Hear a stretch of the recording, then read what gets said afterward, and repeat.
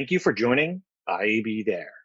Hi, everybody. I'm Brad Behrens, editor-in-chief here at the Interactive Advertising Bureau. Thank you so much for joining us today on IAB There, our regular live stream show in which we try to connect the industry. Today, we are talking, it is Thursday, September 17th.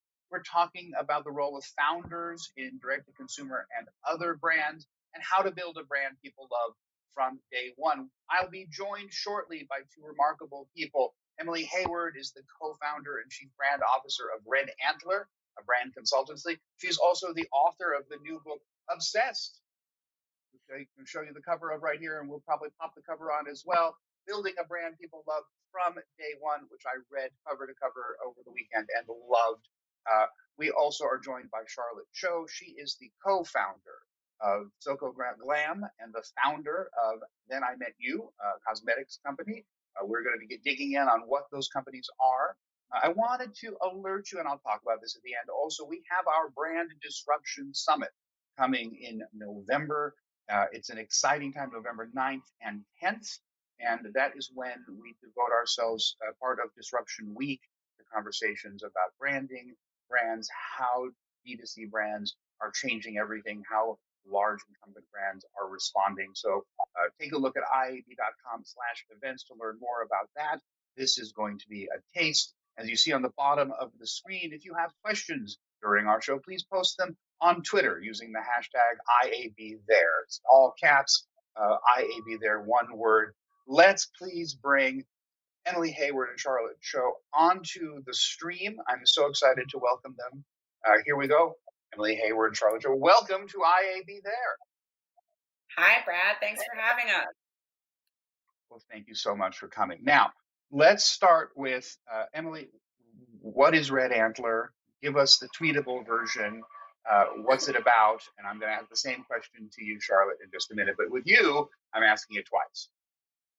So we are a brand company that specializes in startups. And our belief when we started the business 13 years ago is that the sooner you can start thinking about brand and baking it into who you are, the more set up for success you'll be. So half of our clients are pre-launch startups. We're partnering directly with entrepreneurs. And the other half are later stage startups and more established businesses who are looking to disrupt themselves.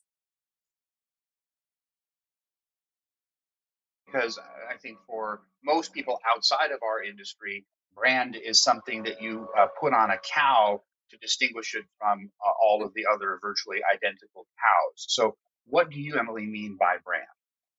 Well, it's a great question. And I would say even people within our industry get confused about what we mean by brand. And a lot of times people mistake the expressions of a brand for a brand itself. So they'll think that your brand is a logo or a logo and a name and some colors and fonts. All of those pieces are really important. They help people understand your brand. But the way that we think of brand and define it is that it's what your business stands for at its core. It's your reason for being. It's why people should care.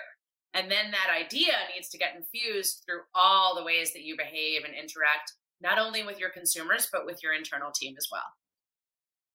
So rather than just an external marker, you're talking about something that's really deep in the corporate culture and the DNA of a corporation. Absolutely. And I think one of the main things that's evolved about the meaning of brand over the years is that it really no longer can just be a layer that sits on top. I think consumers have so much more information and knowledge and choice and therefore power than ever before. And they're looking to dig deeper and they want to make sure that whatever you're saying outwardly is really backed up internally by how you operate. I think it's fair to say that the rise of this sort of brand thinking, which you articulate so beautifully in your book, coincides with the rise of the internet and with the rise of a kind of information access and transparency. And it's just so much harder to hide behind the 30-second spot than it was 20 years ago. Charlotte, let's turn to you. What is Soko Glam? How is that different than Then I Met You? And then I'm eager to ask you to reflect on your relationship, your company's relationship with Red Antler and sort of what Emily was talking about in terms of a brand at the DNA of a company. Sure. So Soko Glam is a journey that I started with my husband 12 years ago. And it's a Korean beauty site. It started out as a Korean beauty site that curated all of the innovations from Korea and brought it to the US. We've evolved since then. We are now a digital skincare platform because we offer more than just curated goods, but we offer education about skincare through the Clog, which is our content arm of SocoGlam. And we also offer a service. So we just actually, over the past few years, we've been offering one-on-one digital skin consultations. So people can get complimentary consultations via text anytime they want with our skin experts. And on top of that, we have now developed our business starting 2 years ago with Red Antler, creating our own line of products, which is Then I Met You. And we created this premium line actually without SocoGlam at first. So we didn't sell it on the SocoGlam platform. And there's a reason for that. I'll get into that later. But we also have developed now 2 other skincare lines in 2020. Yes, we've launched them digitally through the pandemic. And we've been able to kind of broaden that, scope of our own private brand this year. So it's a kind of multifaceted. And then I'm so sorry. Please go on. Oh, good. So I'm eager to get the details. So of course I rudely interrupted you. Then I Met You is one of 3 brands that SocoGlam has launched. What are the other 2? One is called Good Skin Days.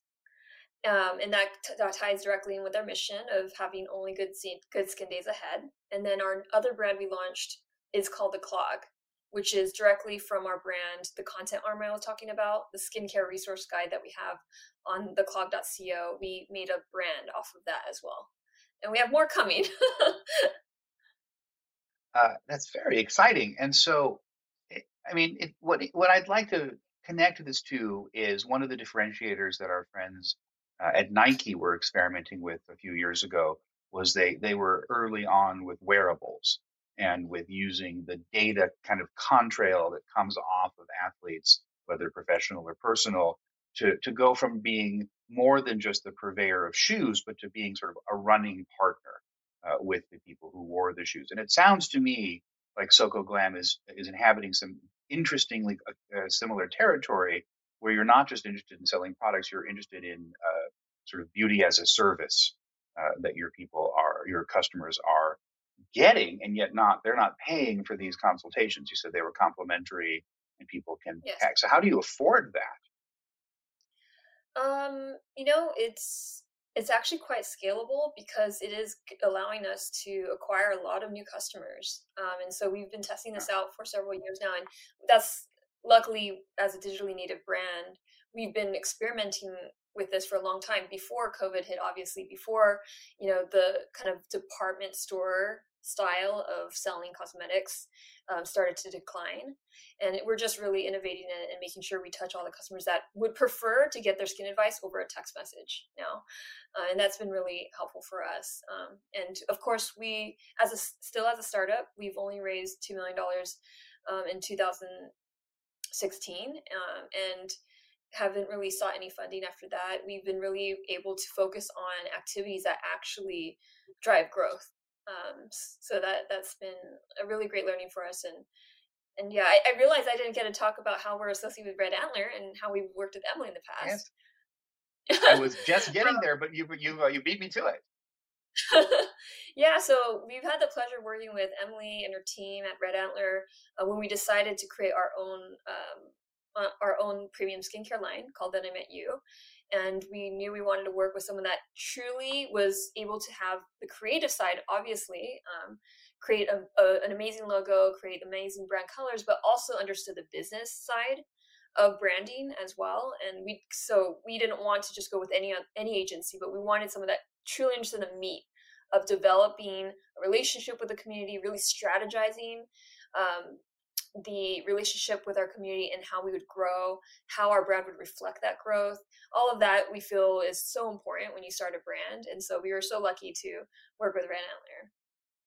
I will also add that our team got to benefit from skincare consultations. And I will tell you, it is an amazing strategy for customer acquisition because we all left that process with these new brands that we had to own and that we're still buying to this day. So I will plug the Charlotte Cho skincare consultation method, both as a consumer and from a business perspective.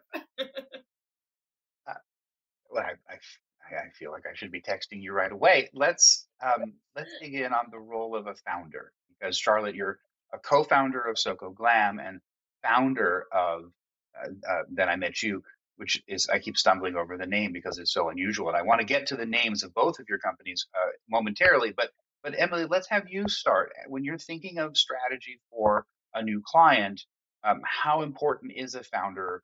uh, what's the sort of cognitive freight that a founder plays? You talk about it quite eloquently in your book for those people who haven't yet had the pleasure. Um, Tell us about how you think about founder.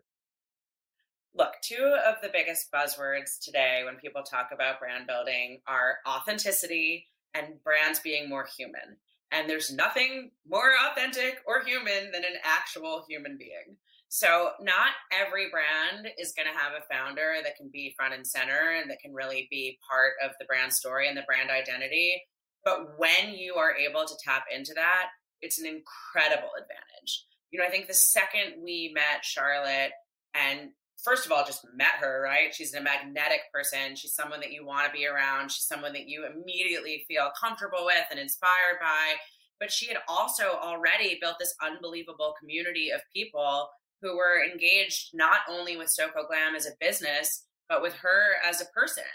And I think it's a lot easier for consumers to form an attachment and an affinity for a person than for a faceless, monolithic corporation. I think a founder can be out there sort of talking about behind the scenes, helping people understand the vision for their company, why they started it, the problem that they're solving, and can really play a role that if it were coming from the brand voice would feel like marketing, but when it's coming from a human being, just feels like the truth. So we're always really excited to work with founders who are part of the brand story. It doesn't mean that their face needs to be on the box or even on the homepage, but I think it's an incredible opportunity to round out the brand and tell a different kind of story. And Charlotte, how do you feel your role as a co-founder with Soko Glam is distinct from your role as the founder for Then I Met You? They're really both the same, I would say. I would just start off by saying when I started out my journey with Soko Glam, it wasn't a planned thing. We weren't trying to receive funding or get put a business plan together. It was truly built off of a passion I had for Korean skincare after living there for 5 years. And myself, not being a skincare expert at the time, but learning and then getting my esthetician license, I charted that journey publicly. And I think that's how we built our community so organically. They saw that journey and they thought, hey, skincare is so complex, but Charlotte is learning about it now and she can do it, so I can do it too. And I think that really helped people follow along the journey and feel, part of it in a sense. And that's where the trust was built over the years. Even when I wrote my book, The Little Book of Skincare, I purposely made sure that my book about skincare wasn't from the lens of an expert, a dermatologist, someone who's known about skincare since they were 5 years old. I just authentically, using that word that Emily talked about, just shared my story of stumbling across it, seeing the benefits that I had on my skin, and then learning it. That really encouraged other people to feel that they can do it too. So just sharing that and not trying to be always the expert, but just a friend that's going to share their best advice. I think that really helped us grow a very organic community. And I think from the feedback we get from our customers, even to this day, that's the kind of feedback they provide us. They say that they really like hearing from me because they feel that there's a sense of trust. And we do everything in our power to make sure that we don't disrupt that. And we don't, and we really value that because trust is built over years and years. And can quickly disappear overnight if you make the wrong choices. And we have an image of the Little Book of Skincare, which on the screen right now. So thank you to my production team for acting fast. Charlotte, let's just dig in for one moment. I believe there's a double cleanse that's at the heart of Then I Met You. Can you just describe sort of it's a signature product? What is it? Yeah, so Then I Met You started off with the two hardest categories in skincare to launch with, which is cleansing products, and then we're also telling them to do it twice. So that's a very difficult proposition, especially since the price point is not it's a premium price point. But we decided to, again, be authentic to our story. And the reason why I personally decided to do the double cleanse is because that's what got me into skincare. I saw the most results after cleansing my skin twice, which is definitely not the norm in the US, but was more of a popular routine in Korea. And so being authentic to that journey and how I got started with skincare, that's how I want to start the skincare line. And it was funny because when I proposed this and talked about it with Red Antler, they were really all about it, and they really brought that kind of concept to life and made it more palatable for the audience. They had a lot of great taglines and really leaned into this. For some, I think it would have been construed as like a limitation, but they really ran with it. So that was great. I'm glad we started off with that. And actually, in 2 years, less than 2 years, we've actually won 11 industry awards for only 6 products. So we're really excited that we've been methodical about each process and every step of the way.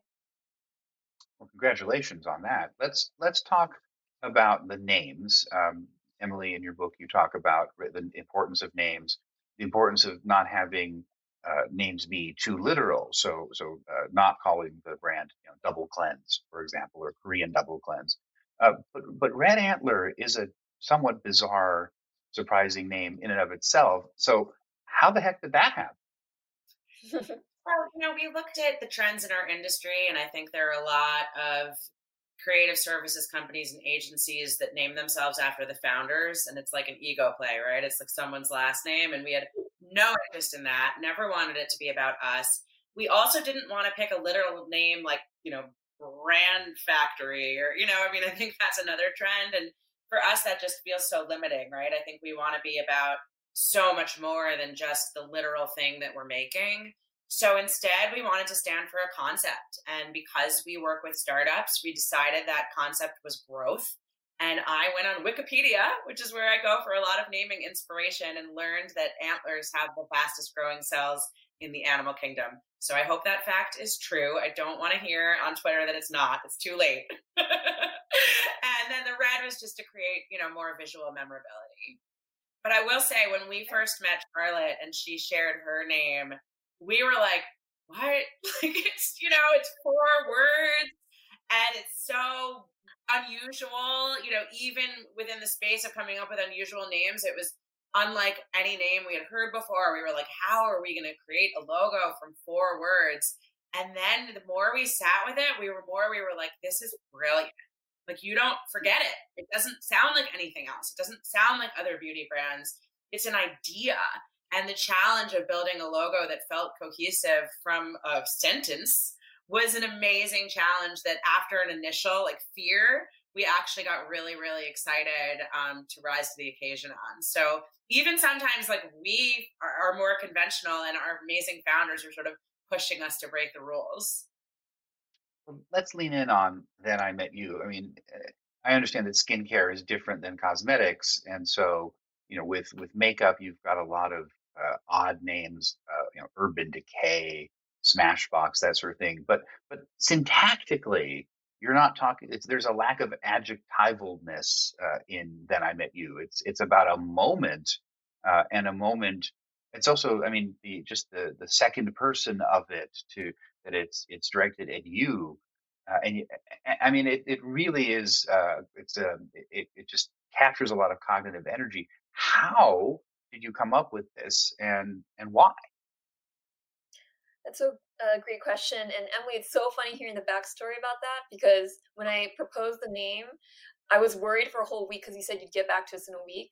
And I was like, oh man, I hope Red Antler likes the idea, because I know that you guys would know conceptually if this is going to work or not. And I was like, I respected Red Antler so much. I was like, I hope they don't reject this idea. I'd be crushed because I already bought the URL. But yeah, I think with Then I Met You, similar to Emily's story, I didn't want to create it after me. My name, there's a lot of skincare names that are like Charlotte Cho Skincare or certain things like that. Did not want that. I really wanted to invoke an emotional connection right when they heard the name. and I felt like it was never done before in skincare. I really wanted to do something drastically different. The Then I Met You skincare line is focused, its ethos is focused on this concept of Chong, which is a Korean cultural concept that is defined by a deep and emotional connection you could have with someone or someplace or something. So that feeling I felt Then I Met You really was able to bring out. And also I wanted people, when they saw the name, I wanted it to be memorable enough and to the point where they had, or they thought about someone in their life that made their life for the better. So instead of just making it totally directly tied to the brand, they can have their own personal relationship with the brand name, like what it means to them when they hear the words "Then I Met You." I think that what really did it for me too, and I knew this was the right name for a skincare line, was that skincare is very personal. It's a personal journey. I really wanted that to be present in the name. And I truly believe all brands need to have an emotional connection. Now that honestly, I feel like a brand being born every second of the day and launching, even especially in the skincare space and beauty space now, there's so much noise in the space and so much selection to choose from. I really wanted to stand out so that people would feel immediately emotionally connected to the brand. That's what we try to do in our social channels all the time and in our newsletters. Similar to how when you see Nike's slogan, "Just do it," that feeling that you get when you hear "Just do it," I wanted that immediately in the name versus just like their slogan, our slogan. Well, one day, perhaps, if we have more time than we have now, you'll be able to explain to me who the "you" in "Then I Met You" is, because that's part that keeps me circling around. But Emily, I want to talk with you about something you articulated in your book. I have a question about it, which is um, how much of your counsel to brands is predicated on things being relatively low consideration? The most, near as I can tell, the most expensive product that you talked about in the book was Casper, which is the mattress company, which has been quite innovative. And uh, there, you're not only spending almost $1,000, if not more, on something, you're also committing to the thing you're going to spend a third of your life on. A lot of other, even with a premium product like skincare cleanse, you're not signing up for that for years. A handbag is a handbag, but for higher consideration products, how does the advice that you're articulating apply? I mean, if it's a Mercedes, you worked when you were at Saatchi and Saatchi on De Beers. An engagement ring is a huge purchase for many people. So, talk with me about how higher consideration amplifies or challenges the advice you're giving in your book. Yeah, I mean, I think that the higher consideration, the product, even more important to show why you're different and to form a greater connection. We actually helped launch a diamond engagement ring brand last year called Great Heights that in some ways is competing against De Beers. And, ideally you're only buying one engagement ring your entire life, right? So, the hope That's the there is plan. yeah, that's the hope, right? So in that case, it's not just like, oh, what's the harm? I'll try out this $8 mascara. If I don't like it, I'll buy a new one in a week. Instead, you're embracing this brand into a lifelong choice and part of your identity. I think that people are forming much closer relationships with the brands that they choose these days is exactly because, to Charlotte's point, they have more choice. So it's much more deliberate. Consumers have more choice, more information, more power. They are deliberately picking the brands that they want to align themselves with and bring into their lives. And that's one thing if we're talking about, one of your t-shirts among 8 or 10 or 50 t-shirts. It's another if you're talking about, your car or even more, your bank, your healthcare, the fundamental institutions that we rely on to survive and thrive. So, Charlotte, let's start with you. You spent some time, I believe, at Samsung. How do big companies take the kind of counsel that Emily is giving us and translate them when it's not a company that's run by a married couple with a team, but you have the ability to create culture with a relatively small group and with a huge online community. But when you're working within a gigantic global company, how can you affect that kind of change? Or how did or on the converse, how did your experience at Samsung inform the way you build SocoGlam and your other brands? That's a great question. At Samsung, I definitely felt like a cog in the wheel. And I knew that when I was building SocoGlam with Dave, there's a definite magic with having less resources and less access because you had to definitely be creative. I remember when SocoGlam first got started, people at the time were not very comfortable shopping for beauty online. They were very hesitant to purchase something they haven't touched and felt or even smelt the fragrance of before jumping in and purchasing. And even people were skeptical of putting their credit card information online at the time too. So people told us that SocoGlam would never work out. No one wanted to buy brands they've never heard of online. But we pushed forward because we were limited. We didn't have the resources or the funding to actually open up a brick and mortar store. So I think the problem with larger companies, they tend to have bigger budgets and they tend to throw money at the problem instead of doing things that are grassroots different. They rely on money to solve most of their problems. And I think Dave and I, because we are actually coming from we have immigrant families, we didn't really grow up with a lot of resources. I think we're both on the same page in that whenever we have a problem, our solution is the last resort is to throw money at it. That's why we've refrained from doing online digital advertising for the NetMenu for a whole year and a half. We have not actually, we've just begun to talk about it now. And that's kind of incredible in the D2C space that we haven't spent a dime on Instagram or Facebook ads. So we're always trying to be creative, and that has allowed us to be as resourceful as possible, come up with new strategies and ways that perhaps the larger companies aren't used to.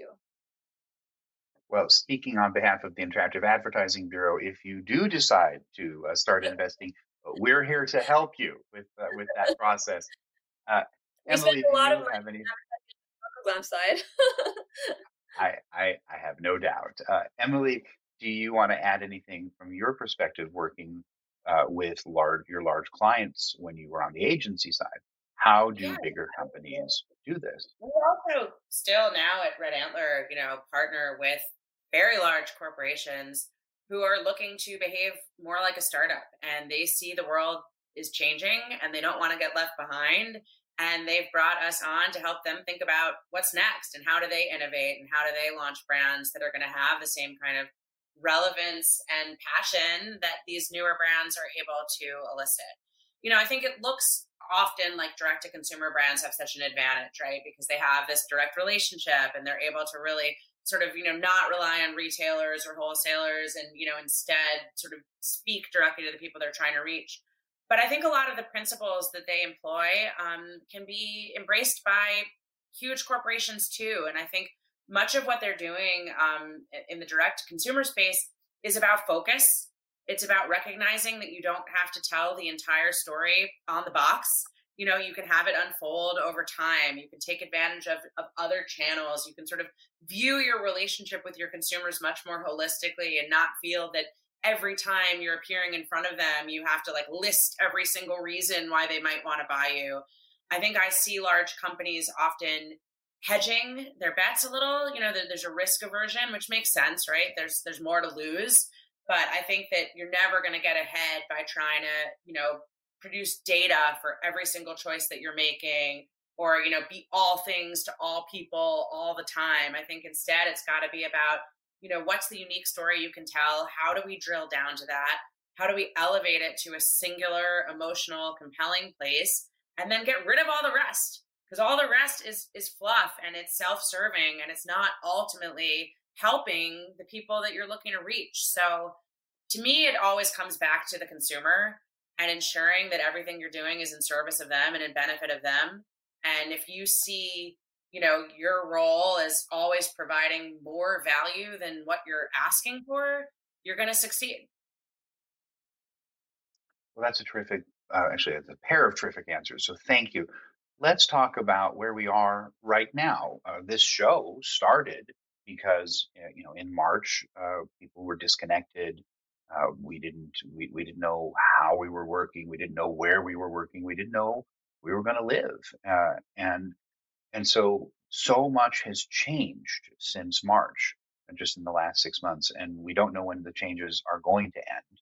Well, actually, we know change will never end, but we don't know when things will start to shift back in a more positive direction. So, my question is for both of you, and Charlotte, I'll ask you first. A lot of D2C brands are really thriving during coronavirus. People are spending more time at home. They're more averse to going to retail stores. They're spending more time with media generally. On the other hand, lots and lots of businesses have also had struggles. So for Soko Glam, for Then I Met You, what's the positive and negative of how your customers have responded, and also how your team has responded during this time? Yeah. So luckily, Soko Glam and Then I Met You, we are hyper focused on skincare. And skincare has been actually on the rise as a form of self care and health and wellness, versus even a category like color cosmetics, makeup. People are wearing less makeup. So luckily, we're in the bucket where people are actually investing more into that. So that's been great for us. And also, being a digitally native brand, um, it has leveled up the playing field a little bit, because when they would usually purchase, most of cosmetics were actually purchased still in store, around 70%. But obviously, the shift out of stores has allowed the playing field to be leveled out a little, and people are searching online more for cosmetics and skincare online. So that's been great for us. I think that there is a democratization of commerce in general that's we're seeing more and more. COVID has just accelerated that. Everyone's a micro influencer in a sense. Everyone's a micro store or micro seller, and I think that in a way, Soko Glam and Then I Met You has, and other DTC brands have allowed that trend to kind of benefit their strategy. And I think on also, just I wanted to add as a marketing point, what we've been really lucky to do is also focus a lot of our marketing initiatives and branding initiatives so that it's more international. So before, we used to have more pop-ups based in LA or New York, but having more of these digital touch points has allowed more people to tune in that have never been able to join our events before. So that has been more on the positive side. I think on the negative side, or things that have been challenges, Emily and I were just talking about this. At first, for our team, it was great to be able to work from home and focus on safety. But then as time is going on, 6 months down the road, we're noticing that maybe we have to worry about the magic disappearing as a team, and that creative juice to be collective and flowing throughout this time, especially as new team members join us that have never really been part of our culture in person before. So there are some challenges, there are some cons to working entirely from home. Right. And also, if you're a parent of a young child, as Emily, I know you are, that just having to juggle so many roles at once. I have two teenagers who are right outside my door, and at any moment they may require services. So that's another kind of challenge. But Emily, the same question to you. Here you are, 6 months in. What are the biggest changes and biggest challenges and biggest opportunities that you've seen for Red Antler and for your clients? Yeah, I mean, I think that, things have evolved since the first month when everybody was sort of reeling, right? I think the first month, no one knew what to do. Is it appropriate to even run an ad right now? We were pushing launches back. I think now we're in a scenario where we have no idea how long this is going to go on. And frankly, I think consumers are restless and eager for excitement and news. And I think that's actually a huge opportunity for brands, not just to play into our needs for comfort and safety and security, but also to entertain, to inspire, to bring moments of joy when many of the ways that we used to seek joy have been taken away from us. So I think brands that recognize that they have an opportunity to actually provide value and lift people's spirits can actually be in a really great position. I think this is a horrible time period for so many reasons, and I never want to minimize that. People are sick and dying, and it's serious. But I also think that through times of great hardship, we've seen amazing innovation, and that happens again and again throughout history. And from a startup landscape perspective, I'm already seeing people coming up with incredible ideas in the healthcare space, in the fintech space. Thinking about how do we make sure that the institutions that we need to rely on are actually delivering what we need from them. Because I think what we've learned a lot in the past 6 months is not all of them are. So, from a creative perspective on our side, as Charlotte said, there are definitely challenges trying to find ways to keep the team inspired and connected to each other. But I do think that this could be an incredible time for entrepreneurs and brands to rise to the occasion and help people through this. Well, I think that's a great place to end. Thank you so much. We're so blessed to have two entrepreneurs and authors join us today on IAB There. Emily Hayward of Red Antler, Charlotte Cho of Soko Glam, and also of Then I Met You. Thank you so much for joining us on IAB There, and I hope we can have you back sometime. Thank you. It was so great. Good to see you, Charlotte. Okay. Bye. Take care. Bye. All right. Thank you so much for joining us today on IAB There. A couple of public service announcements. As I said at the top of the hour, we have our Brand Disruption Summit. If you've been interested in the conversation I just had with Emily and Charlotte, you'll be incredibly interested in the Brand Disruption Summit, which is November 9th and 10th. And this month, starting this month, we have Audience Week, which is all about your 2021 planning. That will be the 29th of September through October 2nd. You can find out about all of those at iab.com/events. On our next IAB There, we are excited to welcome Carol Cooper, Senior Vice President of Global Marketing at Live Intent, as well as the co-host of the Minority Report podcast. IAB There is a production of the Interactive Advertising Bureau. Our show today was produced by Connor Healy, Joe Ons, John Ward, and Carrie Villanueva. I'm Brad Behrens, Editor-in-Chief here at the IAB. Thank you for watching. Join us again next week. Once again, it will be time to IAB There. Thanks again, and bye-bye, everybody.